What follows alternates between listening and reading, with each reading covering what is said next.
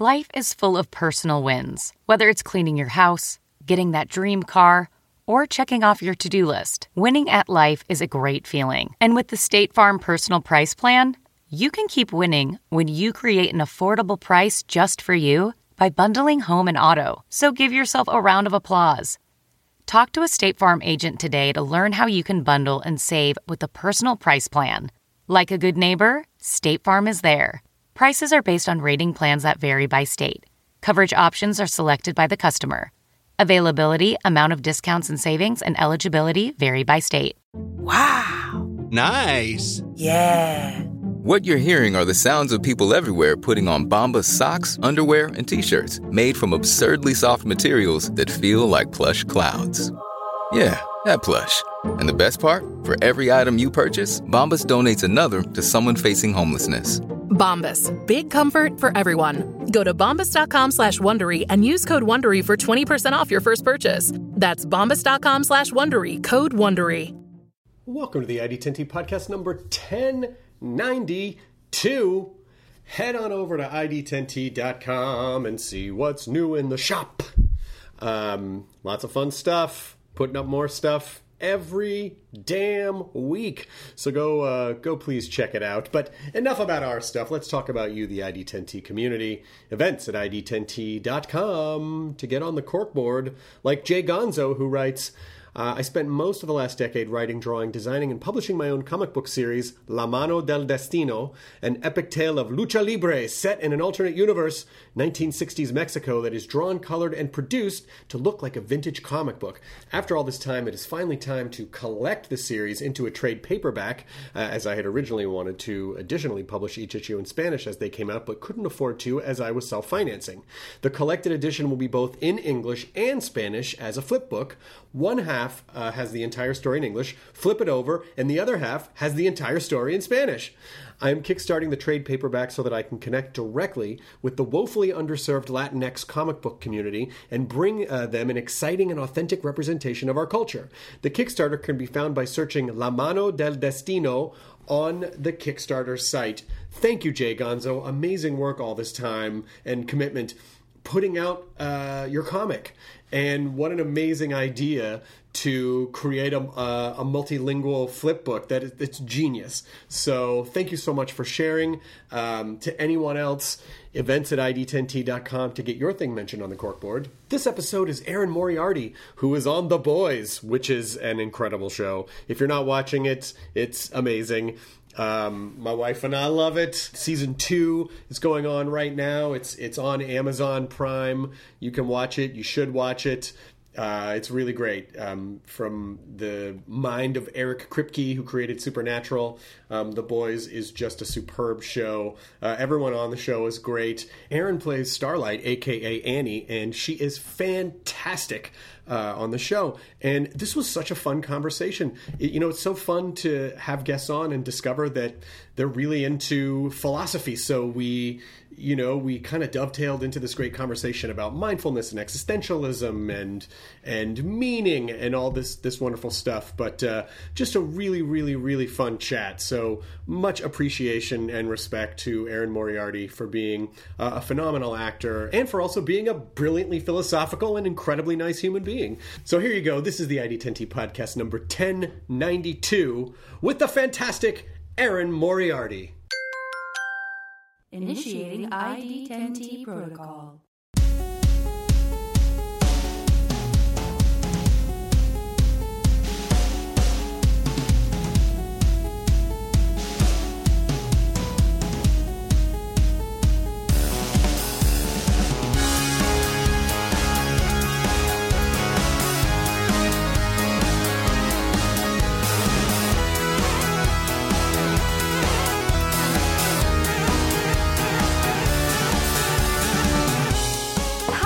Hey, how's it going?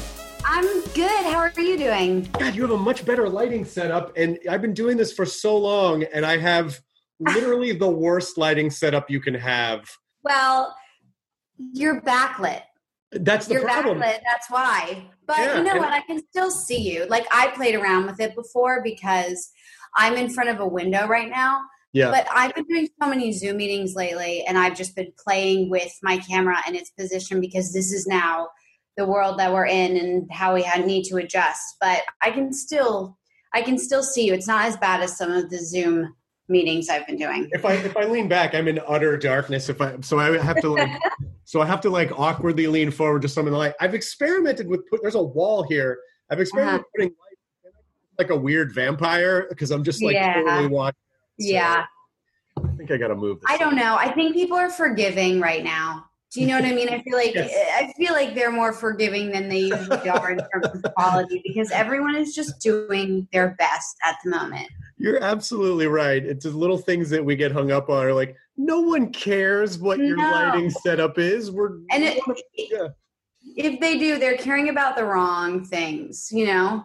Yeah. Or there is that also, sometimes people can go into like this veil of denial because they don't want to think about the big ticket items. And so they just focus on really stupid things. Like my sandwich is cold. Like, okay, maybe you're being distracted. Yes. Because you cannot deal with everything else. Yeah. Yeah, exactly. So let me just first of all say, just because this is an audio podcast, your home is gorgeous. I see like a Spanish style, maybe late 1920s style Spanish, which is our house, even though you can't tell from this room. Yeah, no, that's exactly right. I think my building was built in the 1920s, and it's Spanish style, and I love them. Like I'm originally from New York City, and when I came out to LA, all of the architecture that appealed to me most was the Spanish style houses and the buildings, and I just find them to be the most beautiful. And the last time I was looking for a condo, I looked at so many boxy ones that were modern and really nice, but they felt more like bachelor pads. They were a bit sterile. And then I walked into this place and it just had character. And I'm just really into anywhere that's got a bit of history and you can see it in the aesthetics, you know what I mean? And then you update it and customize it to your own liking. But I love old architecture and old places. Yeah, and in LA, this is about there is a stratum of Los Angeles that dates back to the late 1800s, but it's very small, and you really have to search for it. So a lot of LA architecture history really kind of starts in the 20s when it starts booming with the film industry and people start moving out to Los Angeles. So for us to be Los Angelinos, it's like, yeah, this is our history. But to any other part of the country saying like, my building is so old, it was built in like 28. They're like, you know, this is our history. So it's gorgeous. It's just a gorgeous place. Yeah. Do you watch a lot of renovation shows? Okay. So, you know, I feel like if I got into them, I would love them. The reason why I'm obsessed with architecture and interior design because my mom works in interior design, and growing up, we're from New York City, and I grew up predominantly in this like big pre-war quintessential like Upper West Side apartment. And the way her style was beautiful and impeccable. And I try and kind of emulate her to the degree that I can, but she instilled in me this kind of obsession with interior design. And I also just feel like, as an actor, you know, we have a lot of extended periods of dormant time. So a house to me is something that just, you can always have a project going on and a way to upgrade it and make it more yours. And so I would say for me, interior design has always played a role in my life and heart the way fashion does for some women, you know? Right. Yeah. It reminds me just sort of, I mean, not to be weird about the stuff that's in your background, but my wife and I, we like to restore houses. And so we're very much into sort of like interior design, architecture, and we watch a lot of shows. And so what I love about how your place is appointed is that it looks like, my wife has this theory that you don't try to necessarily put into a place what the building isn't exactly asking for. You kind of pick pieces that speak to you, and you are kind of the story that helps tie it all together. So there's this really great industrial wall lamp in the background, and it looks like trying to see if that's like a little mid-century Yeah. piece, but then this really great rug and so everything really talks to each other in a really great way, which is, I imagine, expressive of who you are as an artist. Yeah. I mean, I'm also I'm such a homebody. Like, ironically, despite my job, I'm pretty introverted. And so for me, building a home that was reflective of myself, that I feel totally comfortable in, was really important. Because also, you travel a lot for acting, and I'm gone customarily like half of the year. And so this was the first place that I owned, and I owned it as of a couple of years ago. And it was the first place that really felt entirely my own. Right. And so it was the first time that I felt like I had full creative license to just do with it what I wanted.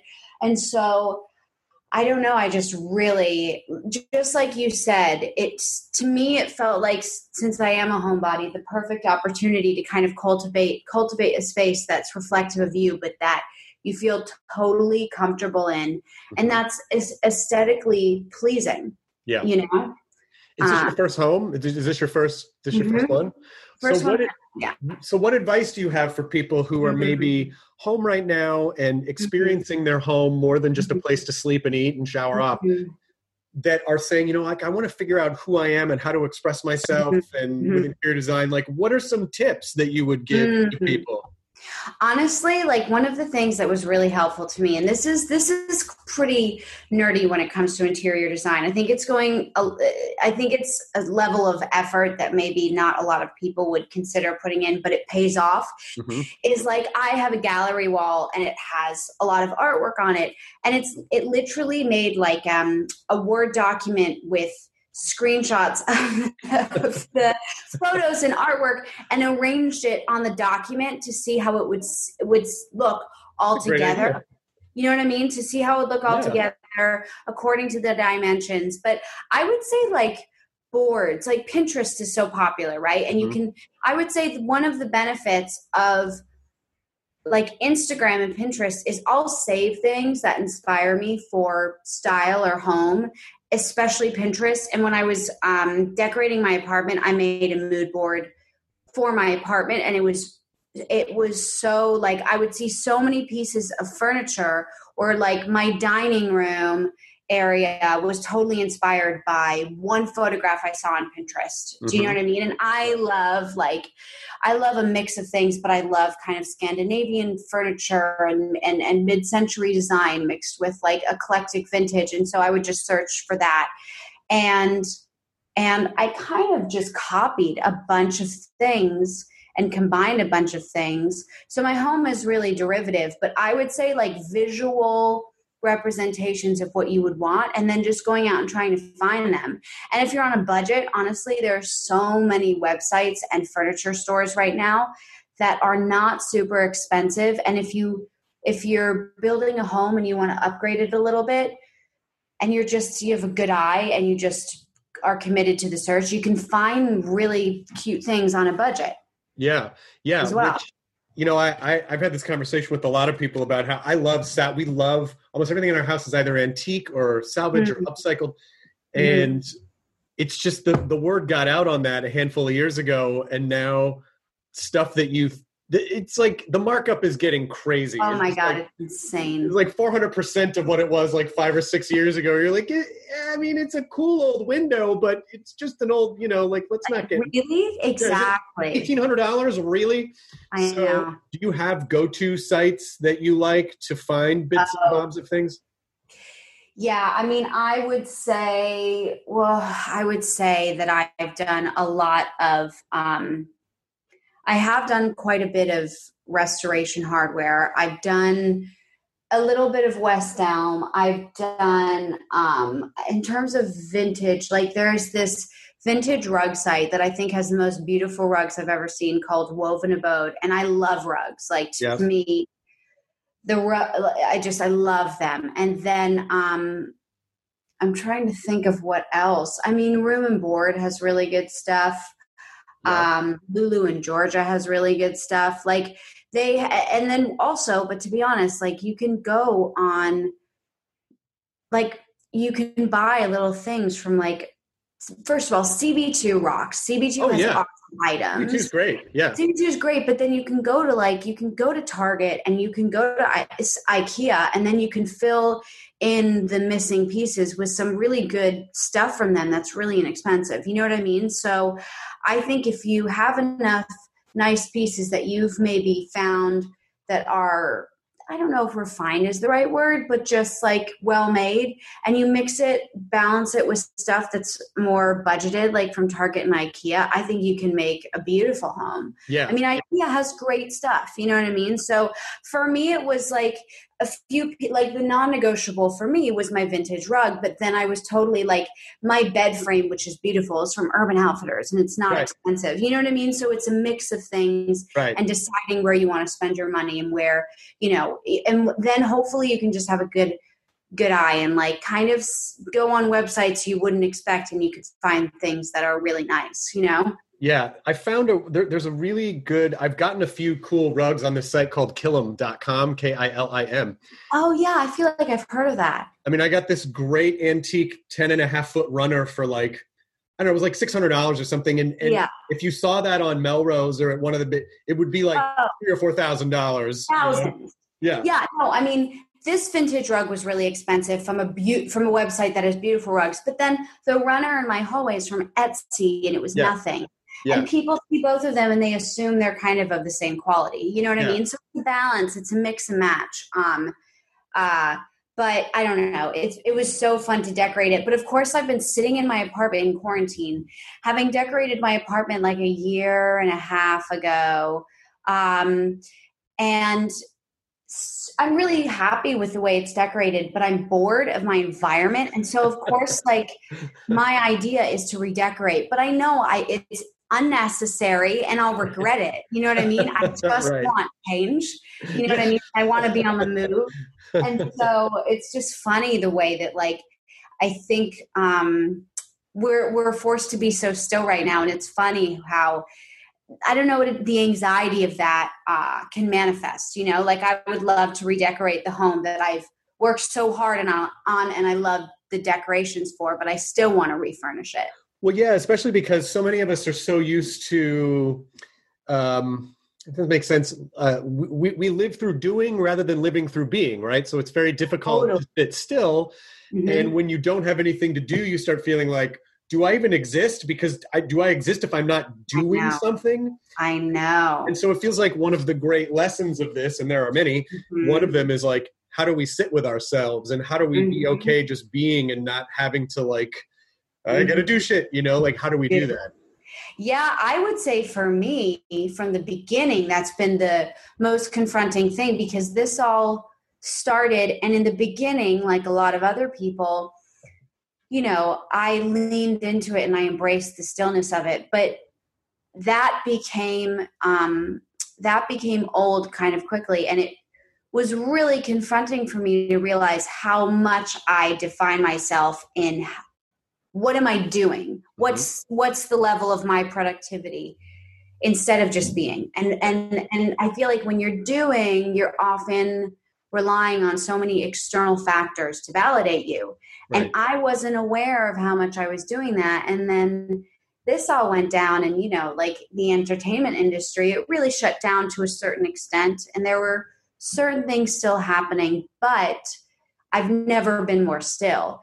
And the things that came up in terms of like confronting yourself, how much do I rely on these external forces to define myself? How much do I wrap my identity around doing and being productive instead of just being able to be? And I just think that has been a universal issue for myself and a lot of people I know, but it's a luxury issue to contemplate because when you consider the state of the world right now and how people are being affected, do you know what I mean? Yes. Just the mere ability to ruminate over things and get introspective. I recognize the privilege of that. Understood. Yes. But it's definitely been confronting. My wife and I, our favorite show of the past year was The Boys. Was it? Yeah, two of our big shows were What We Do in the Shadows and The Boys, and Rick and Morty, and then a bunch of design and investigation discovery shows. But I've known Eric Kripke for 25 years. When we were basically kids, I was in this low-budget movie, and he was the first AD, and we've been friends since 1994. Wow. And now watching Eric is one of the most accomplished showrunner creators in television. It's so wonderful because I love the guy. I've just known him for so long. He's such a good dude, and it's so funny though because he'll tell us this story about how he's told me this more than once about how he once got hired years and years ago to be a first AD on a job, and he had no idea what the fuck he was doing. So I wonder if that was it. I'm sure that was it. He talks about it to this day. Yeah, I had lunch with him about, I don't know, a handful of months before quarantine, maybe the end of last year, beginning of this year.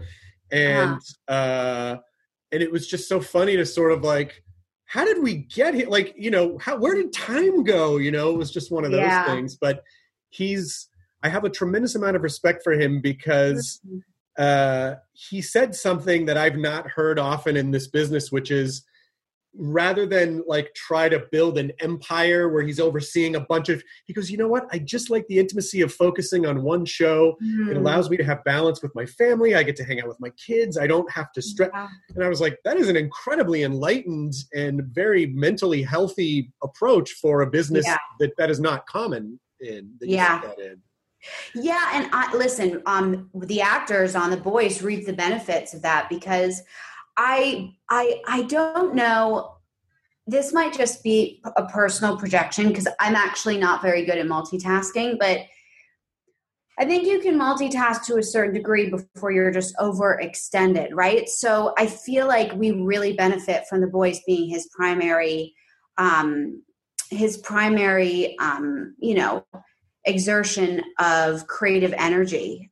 Because our show has so much going on in it. It's so to be honest, after shooting season 2, which had so much going on and I've watched all of it, I kind of forget some of what happened in season 1, not with my character, but other characters. And it'll be brought up to me. Every episode is so packed with storyline and characters, and our ensemble cast is huge that I think we would need a showrunner who is just solely dedicated to overseeing our show and who is allowing it to be his or her primary focus. So I think we reap the benefits of that. And the nice thing about Eric is exactly what you said.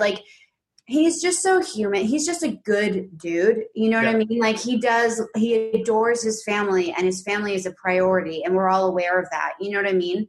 And showrunners are often it's a hard job and they're pretty overworked, but he's always made it clear that the first year we went to New York Comic-Con, he was staying in New York for an extra 24 hours to go to a family member's bat mitzvah in New Jersey. And that's just what he'll do. He's just a good, first and foremost, human being. And so to have him as our boss, it sets the tone of the set when the top of the chain is like that. Yeah. And he's got a no asshole policy because he's so grounded and down to earth.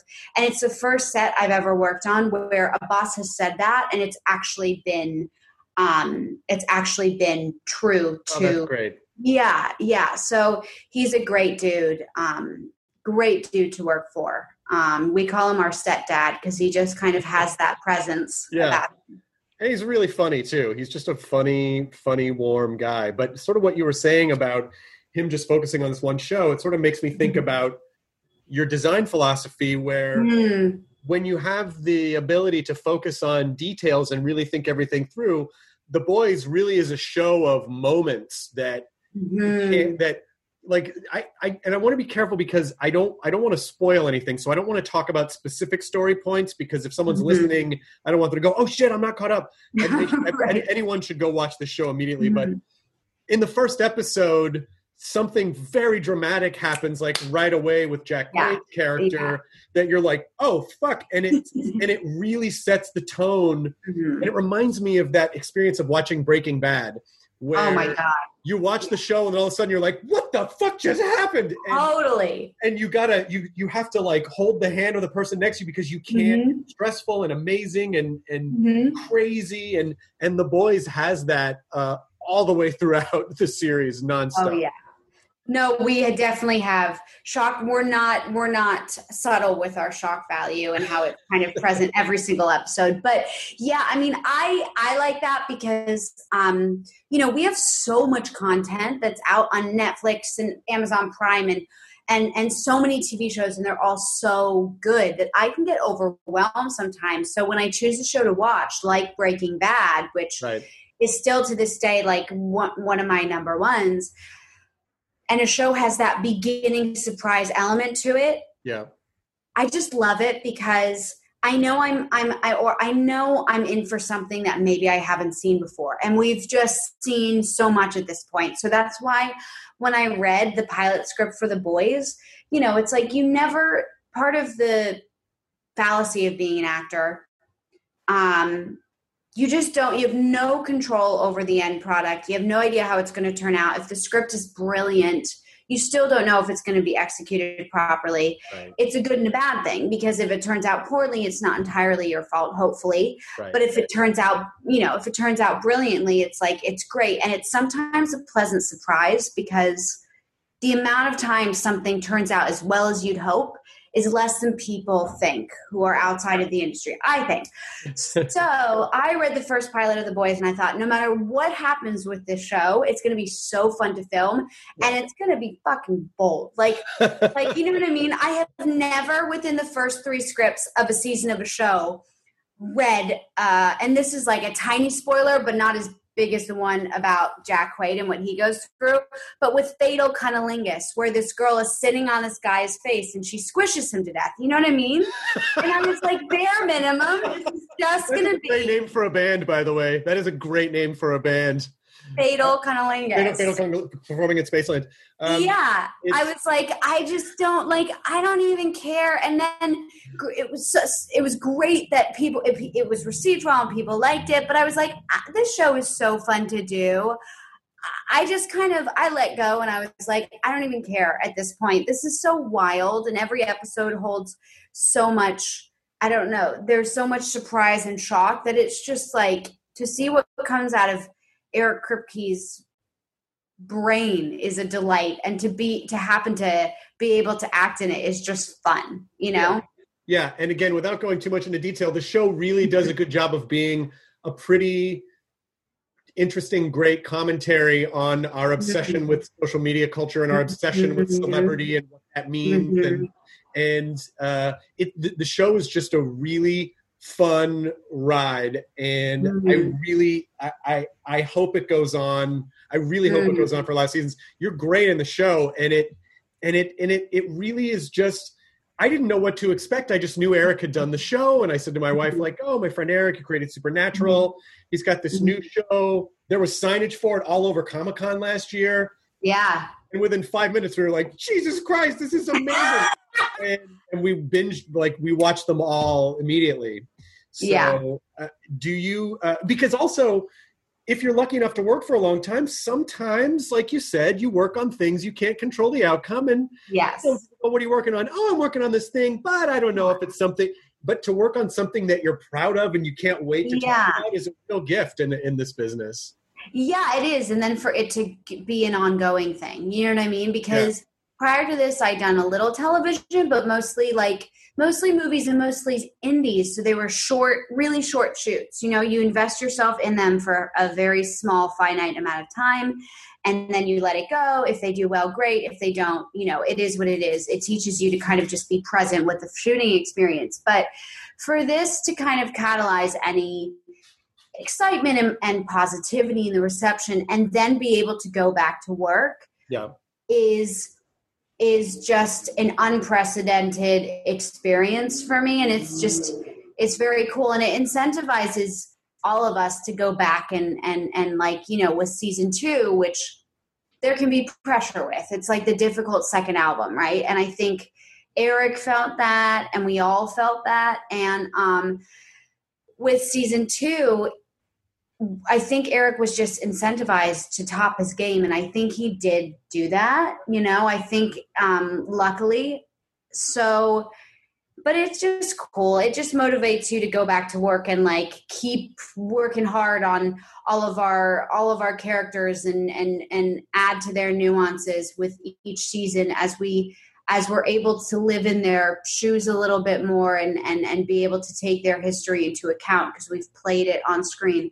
And and the people on that set are really wonderful people. So it's just been overall a really unprecedented experience for me. And the ride so far has been really great. And, I feel like an audience member when I get each script, and each script has just the craziest shit in it. Every script has like a shock value moment.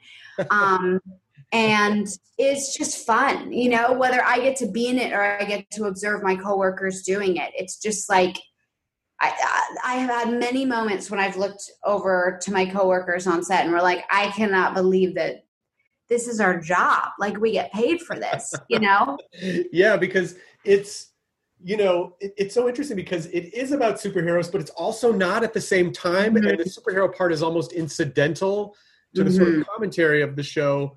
And whereas a traditional superhero show, like the powers are sort of demonstrative. It's like, oh, look, Superman can shoot laser, he can do that. But with this, the powers create this complex level of added responsibility to the characters and also add to the shock value. Like they drive the momentum of the story at the same time in a way that's really unique. I mean, the show is really a triumph. Do you, when you went to Comic-Con last year, had the show aired yet, or was it about to air? So it hadn't aired yet. It was literally about to air, so it was a really fun experience. But simultaneously, we were also shooting season 2 at the time, right? We had gone picked up for season 2 prior to season 1's release. So Comic-Con was really fun. I think because it was a graphic novel, before it was a show, we already had a pre-established fan base. So we went there and there was already a level of enthusiasm and there were a lot of fans, but it wasn't out. So we had all the hopes in the world, but you just never know what to expect. And so I remember being there and it was really celebratory. It was really fun. We were all soaking it up, but the show wasn't coming out for about a week. Okay. And we were in the middle of shooting season 2 and I just thought, God, maybe just because quality doesn't always correlate with success. And I believed in the quality of our show, but it's really like it pushes the envelope. It's a little bit, it's very irreverent. So I didn't know if that would translate to it being received well. But I remember being at Comic-Con and thinking, this is so fun.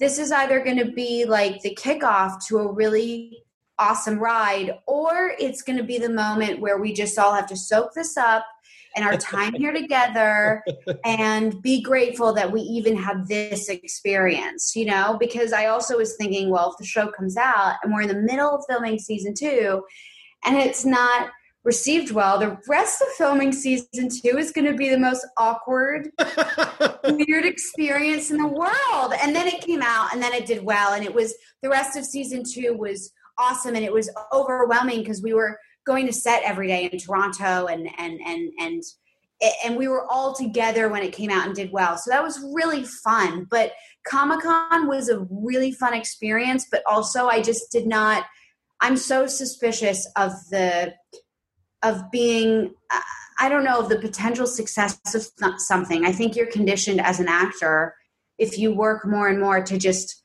keep expectations totally at bay. So we were celebrating and we had fans there, but it wasn't out. And I couldn't get over that. I needed for it to come out and prove to me that it would do relatively well before I felt fully celebratory. But luckily that gratifying moment came. But Comic-Con was really fun. And I gotta be honest, like I'm bummed that of course we can't be there this year. It would be, it's impossible. Yeah. But I missed it. I missed that experience of like, like-minded people who are just nerding out together, being in the same place and just having a blast. I really missed it. You also would have seen a lot of Starlight cosplay too. Yeah. And that would have blown your mind, because I've witnessed that before, when someone starts on a show and then all of a sudden it starts to tip and become a thing, and they're like, oh my God, that person's dressed, and then they just love they marvel at the detail, and then watching them go up and nerd out with the fan and go, oh my God, your cosplay is amazing. It's exactly what my character is. I mean, that type of connection, it's just what Comic-Con is all about. But, we will get back there someday, but it couldn't happen this year. Yeah. This episode is brought in part to you by Audible, your go-to destination for thrilling audio entertainment. Whether you're looking for a hair-raising experience to enjoy while you're on the move, or eager to dive into sinister and shocking tales, Audible has an exclusive collection of thrillers from best-selling authors that will keep you on the edge of your seat. Like James Patterson's first audio-only thriller, The Coldest Case. Experience stories like never before, where every chilling detail is brought to life by captivating sound design. Plus, as an Audible member, choose one title a month to make yours forever. And now, new members can try Audible free for 30 days. Just visit audible.com/WonderyPod or text WonderyPod to 500-500. That's audible.com/WonderyPod or text WonderyPod to 500-500. Sound the gifting panic alarm. We've all been there. You need to find the perfect gift. You have absolutely zero ideas and you don't know where to start. Relax. Now you can use gift mode on Etsy. Gift mode takes the stress out of gifting, so you can find the perfect item for anyone and any occasion. Just answer a few short questions about who you're shopping for and what they like, and gift mode gives you curated gift ideas based on hundreds of personas. Imagine pages of artisan espresso mugs for the coffee connoisseur in your life. Or for the pickleballer, customized paddle covers in every shade imaginable. Etsy's got you covered. Need to find the perfect gift? Don't panic. Try gift mode on Etsy now. Do you, when you're filming, you sort of talk about like creating your home space.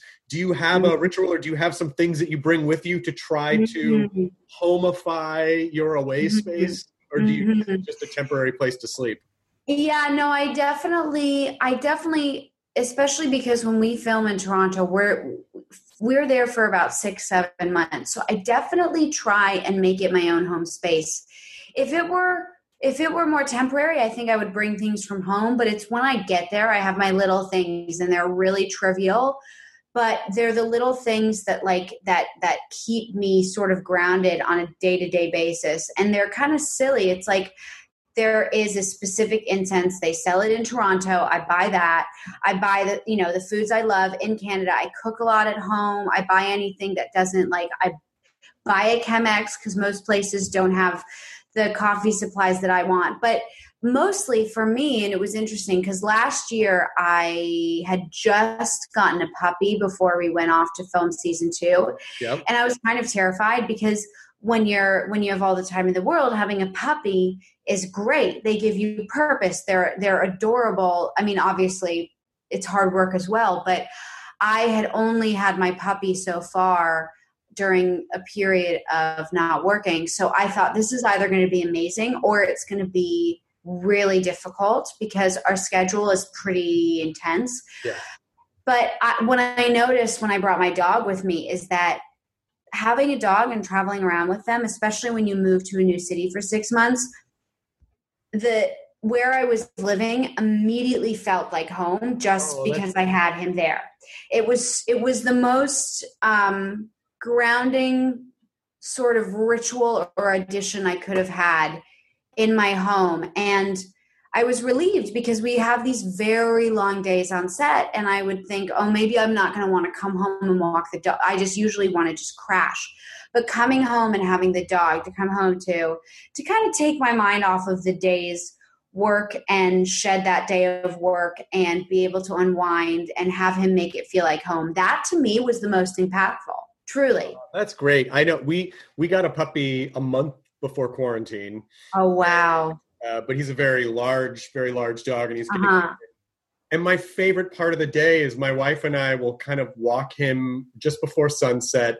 And it's just so meditative, and he loves it. And there's so many smells for him. And we're walking outside together, and it's, it really does. It really is like soul healing to sort of feel like, I'm breathing, I'm walking, my dog's happy, it's good. Yeah, and it simplifies things. Like, I imagine it's to a very, very, very, very minor degree and version of what my friends say having a kid is like, in terms of it kind of gives you perspective and it simplifies things. Like, you walk outside with your dog and hopefully you can be present with that. And you just kind of like, they just kind of make you laugh, and you observe the way that they look at the world, and you are able to just kind of forget momentarily about what else is going on. At least that's what I kind of got a dog. Yeah. Because it's that force, like, no, you've got to take that sunset walk every day because your dog needs exercise. And it gives you a newfound sense of purpose. And I think that's just healthy to have, especially out of an animal that all it's going to do is reciprocate the love you give it. You know what I mean? All it wants is love. It's so sweet. And also and much in the same way, like the comparison to having kids, at least this part is, I think there's definitely the connection of, it gets you out of your head and it gets you out of focusing on yourself. And it's so easy, not just in this business, but with our sort of social media obsessed culture. Yes. We're always, and the news that's being delivered to us is about stuff we already like. And it's like the music, it knows we already like. So we're so much all the time. And it's so refreshing to be like, oh yeah. This is another being that I need to focus on. And I'm not thinking about myself, and that's good. It's therapeutic. Like, I remember for 2 years prior to me getting a dog, my therapist was like, you need to get a pet. I'm telling you, it's going to be really good for you to have another being to focus on. Yeah. And I was like, it's a lot of responsibility. And then I didn't really intend to get a dog. He kind of just like literally fell in my lap, and I was like, okay, this is my dog. And it's true. It pops that bubble that we tend to live in. I also think that, like, when you're an actor, you're kind of selling yourself. You are the product. And so it can kind of lead to living in a chronic narcissistic bubble, which I am constantly trying to fight against. Sure. And for me, the dog thing has been pivotal in that. It's those little things that keep you grounded, and not just, especially right now in quarantine too, when we're all in our spaces and in our heads a lot, and we don't have the resources we normally would to interact with other people and disconnect from ourselves in a good way. And so I think it's really beneficial to have something like a dog that you can exert that, not even exert it, but that you can use to step outside of your own mental bubble that is being, the thickness of which is being enhanced, I think, by quarantine and the state of the world right now. At Amica Insurance, we know it's more than just a house. It's your home, the place that's filled with memories. The early days of figuring it out, to the later years of still figuring it out. For the place you've put down roots, trust Amica Home Insurance. Amica, empathy is our best policy. What makes a life a good one? Is it the adventure you have? Or the friends you find along the way? Maybe it's pursuing your passion while striving to protect, defend, and save what you believe in every single day. So, what makes a life a good one? In the Coast Guard, we think it's all of the above and more, but you'll have to find out for yourself. Visit gocoastguard.com to learn more. You bring up such a great point, too, about the sort of the pull of like the narcissism bubble. It's like, because you can be on the phone all day talking about auditions that you might have, or like, or meetings or press, or, and it sort of, it does sort of encourage you to focus on yourself, because as performers, effectively, we are like a corporation that we're building in a way, Yeah. And your PR is the marketing team, and your manager is the management, and it can be very easy, the trapping of defining your self-worth by external things that have very little to do with you. Yeah. How do you, it sounds like you have a really healthy approach to everything. So how do you maintain that? And what advice do you have for people who might be too drawn to look to external events and go, oh, I am a failure because this external thing, like if the boys hadn't done well, but of course it did, if it hadn't, like, how do you not internalize that and go, oh, now I feel bad about me, even though this has very little to do with me?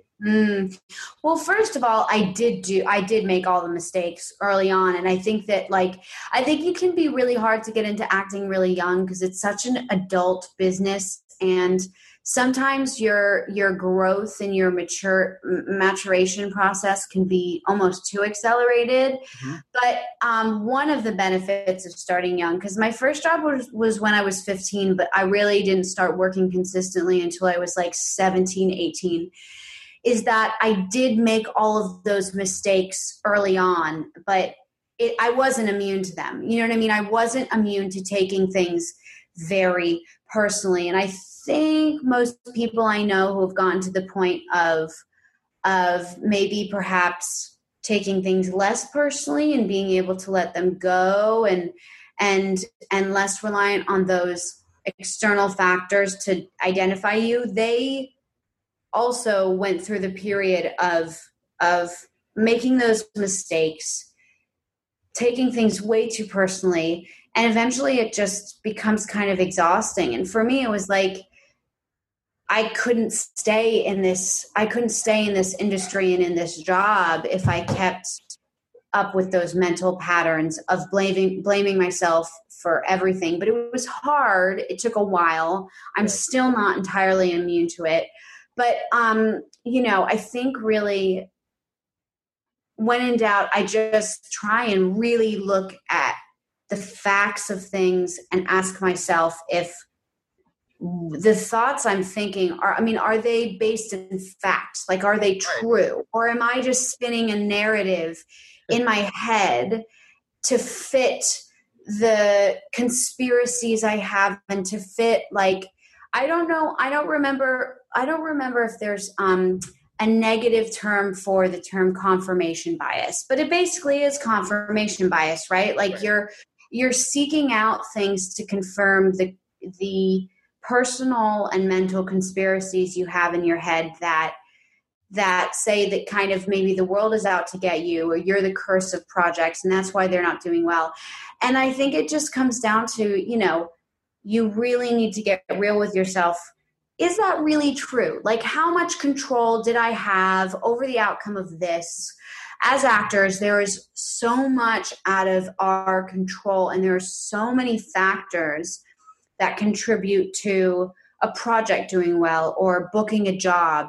And I think hopefully, as actors continue to work in the industry, they just learn more and more how little is in their control, and how, unfortunately, a lot of the time, talent and hard work doesn't correlate with the results you want, but it will pay off eventually. I do think that if you work really hard, you will find your pocket or niche in the industry, whether it's your own self-made pocket or other people hiring you. But I think it's really like getting real with yourself and asking yourself, is this true? Or is this my self-spun narrative? This has not been an easy place for me to come to. Like, I've been in therapy for years. I needed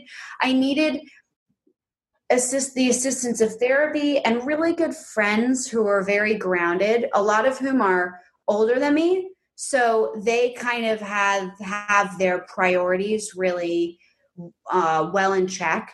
And that becomes contagious if you surround yourself with the right people.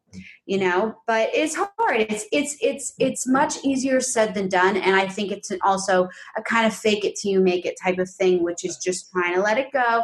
And, it's true. Like, I do think that combined with just getting really introspective and really trying to be as honest with yourself as possible, I think the combination of that will eventually inevitably lead to maybe being a bit more, less harsh on yourself. Yeah, you used a really brilliant word to describe the narratives that we use in Sort of Weave Stories, which was conspiracies, which is true because, we come up with a conspiracy because our brain needs to connect two things that are seemingly unrelated. And so we have to grout those tiles. And often we will do that with whatever our default settings are. And if we hate ourselves, then it's, that happened because I'm a piece of shit. And of course, that's I always do it. Or that happened because the world is out to get me, or that happened. Right. And so that what you're saying about, is this true? I read, I don't know, it might have been on like the mindfulness subreddit or something, but it was about one way that someone found to combat that very thing you're talking about was to ask the question, who told me this? Right. It's like if you go, oh, well, this probably didn't work out because that person, like, who told you that? Well, no one actually told me that. Okay, well, then you don't know if it's true. And that helped kind of dissipate, that kind of rabbit hole of that shame spiral and that self-loathing spiral. Because if you can't confirm in your head, like, oh, yeah, no one told me that. Right. Sometimes help break that pattern.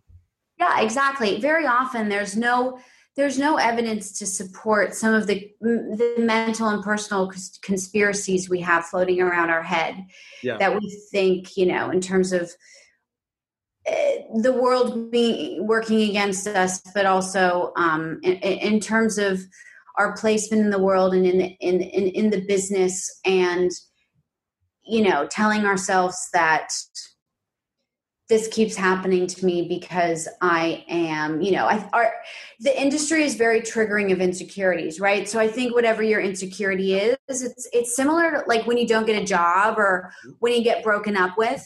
You're like, okay, they broke up with me because of this, which isn't necessarily true, but you project because it's so triggering of insecurities. Yeah. So I think you just have to get good at kind of recognizing what your insecurities are, what your triggers are. And just, there's this teacher who I've listened to a lot in interviews, but she's a writer and I think that her books would be deemed kind of in the self-help category, but her name's Byron Katie. Mm-hmm. And her main thing is that she talks to her clients a lot about, and she talks a lot about in interviews, is just this simple act of asking yourself, can I really say that this is true? Do I have the evidence and facts to back this up?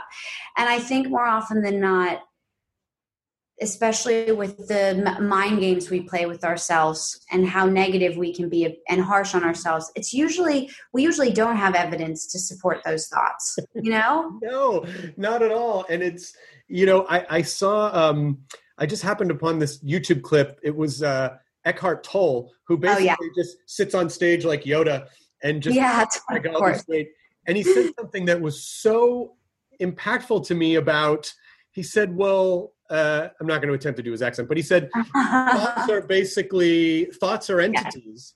Yes. And they feed on your attention, and that's what they do. So when you have a thought and you give it a little bit of attention, it gobbles a little bit and it gets big. I'm paraphrasing. It gets bigger and bigger. And then before you know it, this one little thought turns into, oh, my life is worthless. And I can't, because it gets bigger and grows.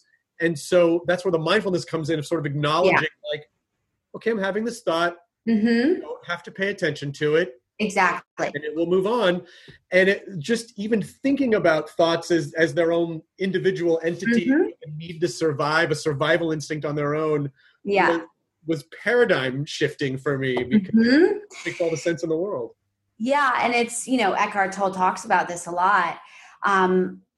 It's kind of, and this is, I'm still striving to do this. Sometimes it works, sometimes it just doesn't. But trying to be a witness to your thoughts and looking at them as entities that are separate from you. I think he says, and a lot of other authors and kind of self-help, I don't want to call him a guru, but like people of his kind say this, that your thoughts are not you. And that's another thing that's just like, to implement that is really difficult, but the occasional reminder of that is important. And it's so funny, actually, because I was reading The Power of Now by Eckhart Tolle when we were shooting season 1 of The Boys, and I loved it. It made a profound impact on me. And it's really, and what he says about how if you're anxious, you're too stuck in the future. And if you're depressed, you're too stuck in the past.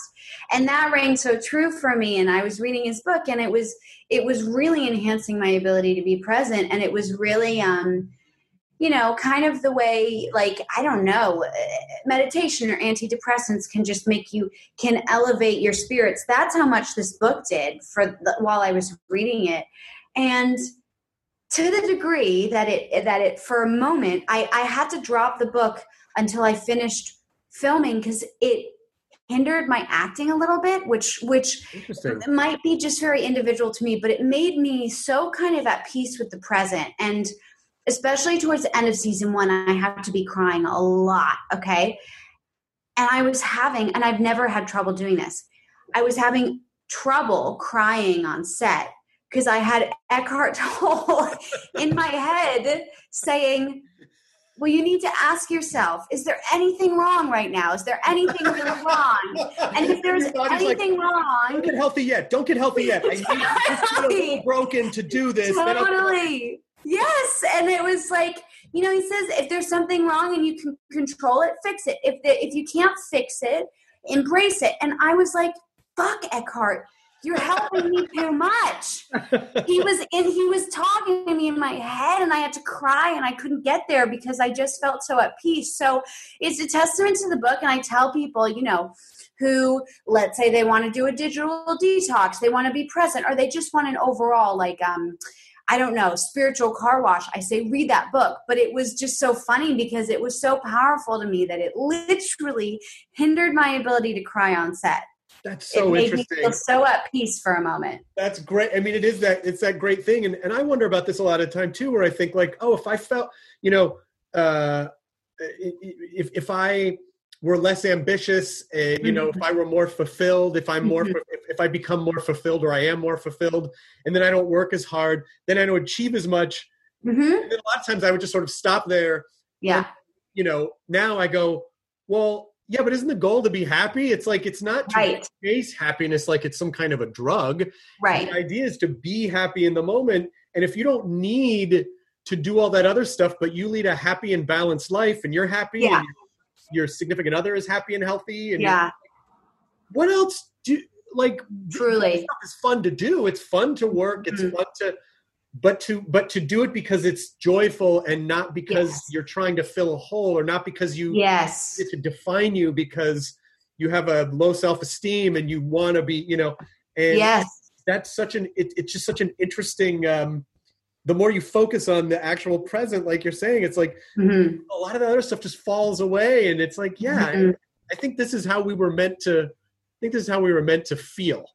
I think so. And it's really hard to be present and not be, I think if you have that ambition in you, you're always going to have it to a certain extent, I believe. I don't think you can totally, I mean, and I think it's a good thing. I think you can balance, hopefully, that's what I'm trying to do, balance, being present with ambitions so that they kind of are able to exist simultaneously, so that you're fulfilled, but you're motivated to work. But that balance is really hard to strike because I kind of just will read literature like The Power of Now by Eckhart Tolle, or I'll try to have those really healthy thoughts. And some days it works, some days it doesn't. Some days I am just thinking about the future and what's next. But I think the more you just kind of consume that type of literature,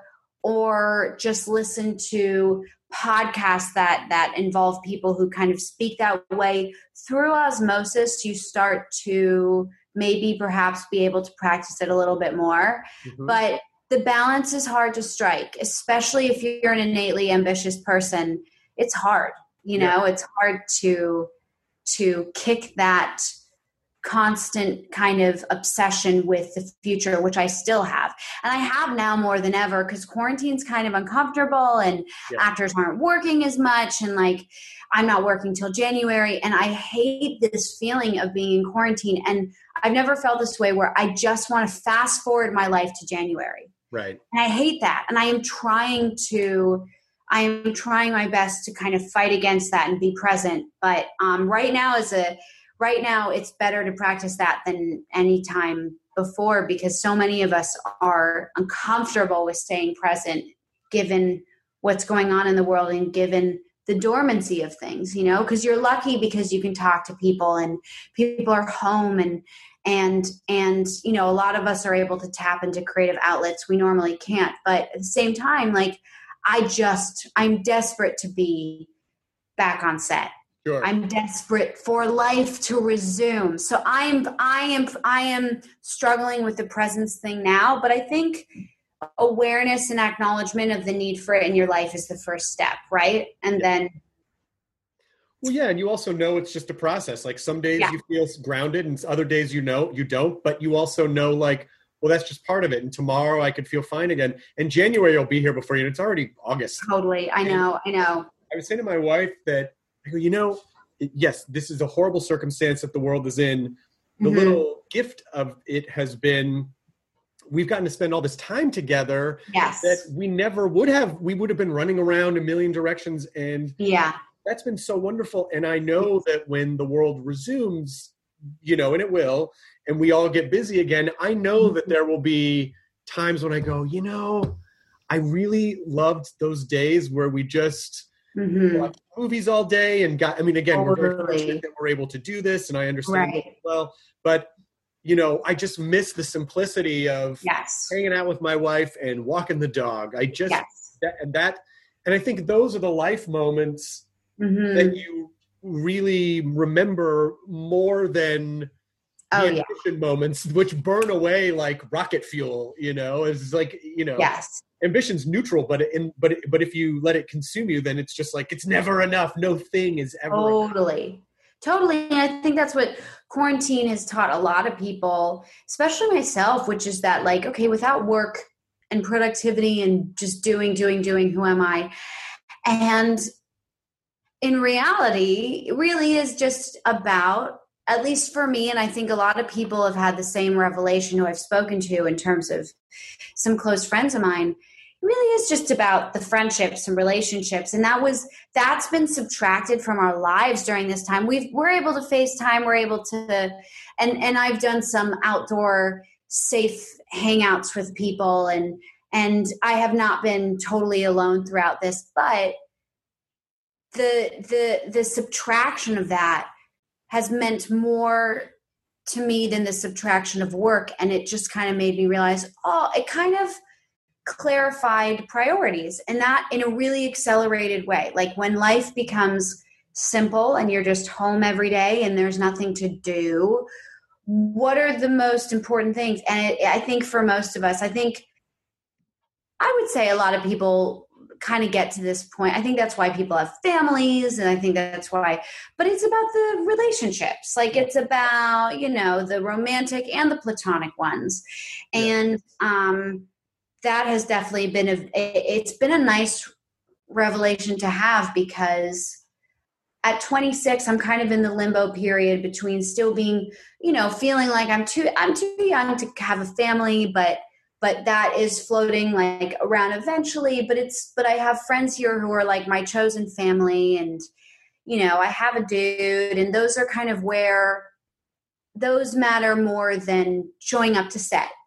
Yeah. And quarantine has clarified that. And that's been really, it's been a really dark period, but there are certainly the benefits that have been most common that I've been hearing about are A, the clarification of priorities that people get from this time of stillness, and B, like families being together for the first time in years. Like I was talking to a friend who is having dinner with his college-age kids every night for like 4 months, and he's never done that in his entire life,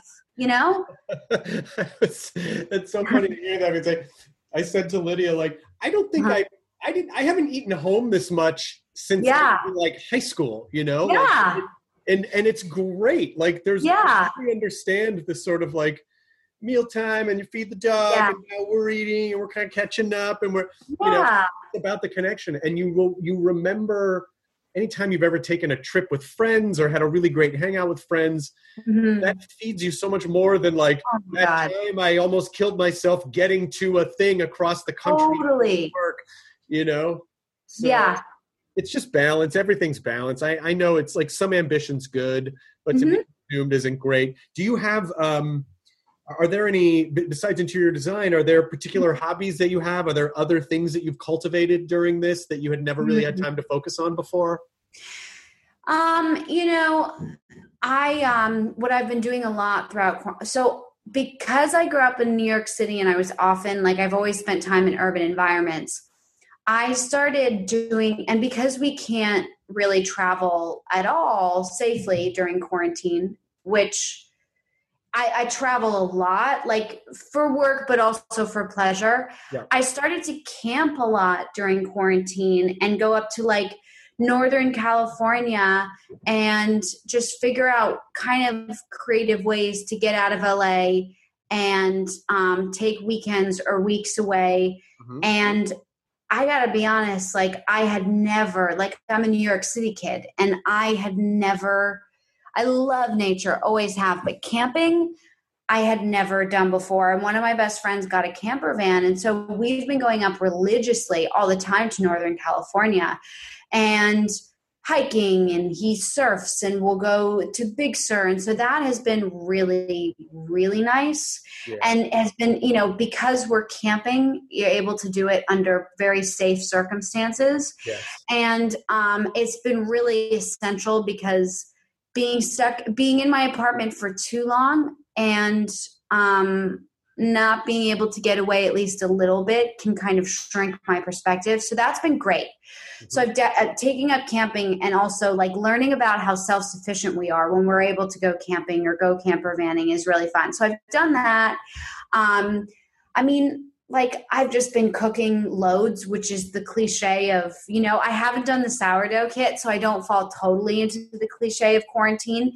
And then I just like, it's just been, to be honest with you, like a lot of time spent with my dog, a lot of time spent reading, which I normally do, but this is just like reading, taking an afternoon to just read is foreign to me. Unless it's like a weekend, I don't do that anymore. So I think I've read about 5 books so far in quarantine. And just watching old movies that I'd never watched before. When I would tell people I hadn't seen them, I would get gasps in the room.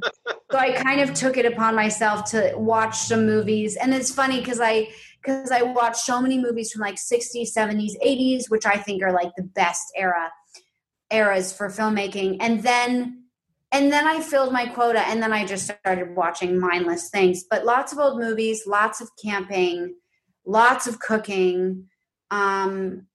I wish I was one of those people who had taken up a new language, but I'm not. I haven't done the Rosetta Stone yet. I did it.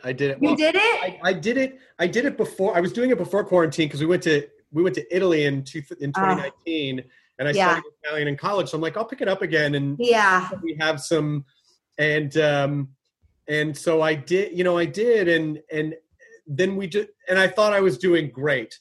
And then we just watched an Italian horror series on Netflix called Curon, C-U-R-O-N, Curon. And I was like, I had to read all the fucking subtitles, and I was so discouraged. I'm like, because it's, you know, when people start talking natively, they don't speak like so they fast. Speak Rosetta, they speak colloquially. Yeah. And every region is a little bit different. And I would pick up stuff and then go, God, I've been doing this for like 2 years. Why didn't I? I know. That's what happened to me. Like when because I got to the point, unfortunately, I'm definitely not still there, but I got to the point of being nearly fluent in Spanish. But then I would go to Spain, where I went a few times, and people would just converse, and they're just so fast and so effortless. And it was such a bummer because, like you said, when you're in class, it's just different. It's the way you speak and you think you're doing so well. And then it just means when we can, you've got to go back to Italy and spend some time there. I would love to at some point. I really would. I did try to experiment with a little brain hack, which is when someone's speaking to you or when you're speaking, it's coming from a different part of your brain than when you speak natively because you just associate words with things in your own language. So I started trying to imagine that Italian words were synonyms for objects. Right. Interesting. And clearly it didn't work. The people that I know who are like truly, truly bilingual, my mom included, like she lived in Paris for a little bit. She speaks French. I find that like you either need to grow up with the language or visit a native country for the language a lot. And just live there for a bit. Yeah. I mean, was your visit to Italy, did it catalyze the desire to like go back? Oh, totally. Yeah. Because we were only there 3 weeks. We were there for 2 weeks and we went to Paris and we went to London. But but there was so much of Italy that we didn't get to see. Yeah. And it's regionally, it's also different. And yeah, we're dying. It's so beautiful. It's incredible. It's so beautiful. Yeah. Yeah, I know. I mean, it will be nice when, things get better. Things like going on a trip to Italy are going to seem even more magical. Like just the little things that we used to be able to do. No, at least momentarily, we will not be able to take them for granted. Sitting inside a cafe right now. And that's a funny thing about priorities. It's like, oh my God, I wish we could go to Italy. Well, let me shrink this down. I wish I could just go to that cafe I had breakfast at every morning. We can't go there now. Yes. And so totally. It does change your perspective, but I don't want to take up too much of your time as we're wrapping this out. What do you without obviously with this business, it's good to be present. Like some planning is good to sort of look at some. Are there other types of things that you want to do? Do you want to produce? Do you want to direct? Are you writing? Is there anything else? Or are you pretty firmly, because you're gonna act as long as you want to. You're great in the DeLorean movie, by the way, too. Oh, thanks. Yeah, I love that. So is there anything else? Is there a longer term career trajectory that you would like to branch into? Yeah, you know what? I'm sure I could change my mind on this in terms of directing and writing. Those two things, writing doesn't seem to be my forte. Directing, I don't have the desire to do it yet, but that's things are always changing, right? I could be in a totally different place in 10 years, but I am desperate to produce especially because all I do is read books and listen to the news and listen to podcasts and NPR and consume content that I know would just make such good movies that I would love to be a part of the process of producing and have my hand in the process of making film or TV more and have a little bit more control over it. Because while it's kind of maybe liberating and relieving at times to not have control because the pressure is not on you, at the same time, like the reason why I got into this business is because I just love movies. That's it. It just was that, horror was like my first favorite genre as a child, by the way. And I know you're a horror. My wife is even more than I am. Like my wife. Yeah, that's great. Yeah. Love. But I would love to produce. I would love to be responsible for getting something going from ground zero to being made into an actual palpable thing and be involved with kind of shaping the story of it and seeking out good material that, I don't know, highlight stories and characters and humans that are a little bit unconventional that we're not often exposed to. But it would be producing. I would love to. Can I give you an idea without it sounding too obnoxious? And please, it is really not. This is none of my business, and I don't want to be presumptuous. But in the next 4 months, you just jot down some ideas or anything that you come across, or even just put on your subconscious radar for any stories that you think. Because what I envision is ultimately going to happen. And maybe this has already happened, so I apologize if I'm behind the curve. But The Boys is such a great show, and your career is really exploding. someone's going to come to you and say like, hey, we want to give you your own thing. What do you want to do? Wow. And if you have a couple ideas to produce, you can package in like, I'll star in this thing, but I want a production deal and I want to produce things. If you have that ready to go, even if it's not fully fleshed out, and I'm already ahead of the curve. You're already ahead of the curve, and it's sort of a preparation meeting opportunity idea. So I don't mean to be rude or presumptuous. No, that's actually really, it's good to hear that, because I do kind of operate often from a standpoint of listening to things and reading things and thinking like, okay, what could make a good story and how could I jump in from the beginning as a producer? But I'd say that it's been a few years kind of operating, and that has been, that's turned down a little bit in terms of like, I haven't been thinking about it as much. And it's really good to be reminded of that, because it's honestly one of the reasons why I read incessantly. And there have been so many moments where I've reached out to, you know, my agency or my reps, and I've said, what's the deal with the rights on this? But you're so right. And I need to kind of, because we have the ability to do these things right now, we have time on our hands, it's a good reminder to kind of keep consuming content with that lens and those ears. So you're right. It's a good reminder. Even just thinking that way, I think helps. It just kind of opens your eyes to the opportunity and manifest those things. And I don't know, it's just, you have, you're so well balanced. I'm so blown away. I wish I had that much wisdom when I was 26. And it seems so obvious to me that you're going to do such wonderful things, and you are doing wonderful things. And it's just been such an absolute joy talking to you. I really, I'm excited for season 2 of The Boys. When does that premiere? September 4th is when it comes out. So it's a month from, it's a month from today, but but this is going to come out not when we're recording it. So it's September 4th.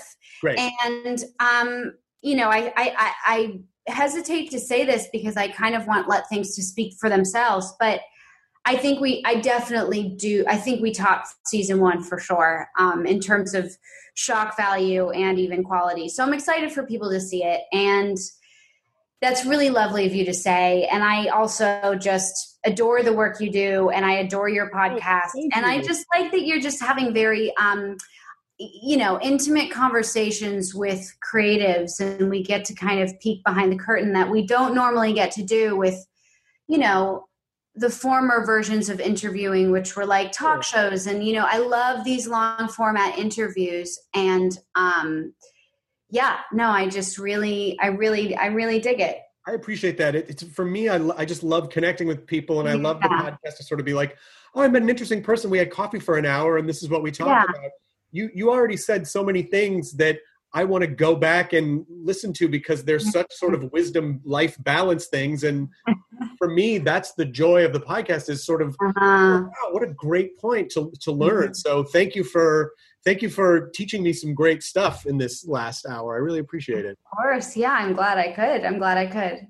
All right. Well, please stay safe and stay healthy. And anytime you're invited, anytime you want to come on, and I'm sure I'll see you at Comic-Con next year.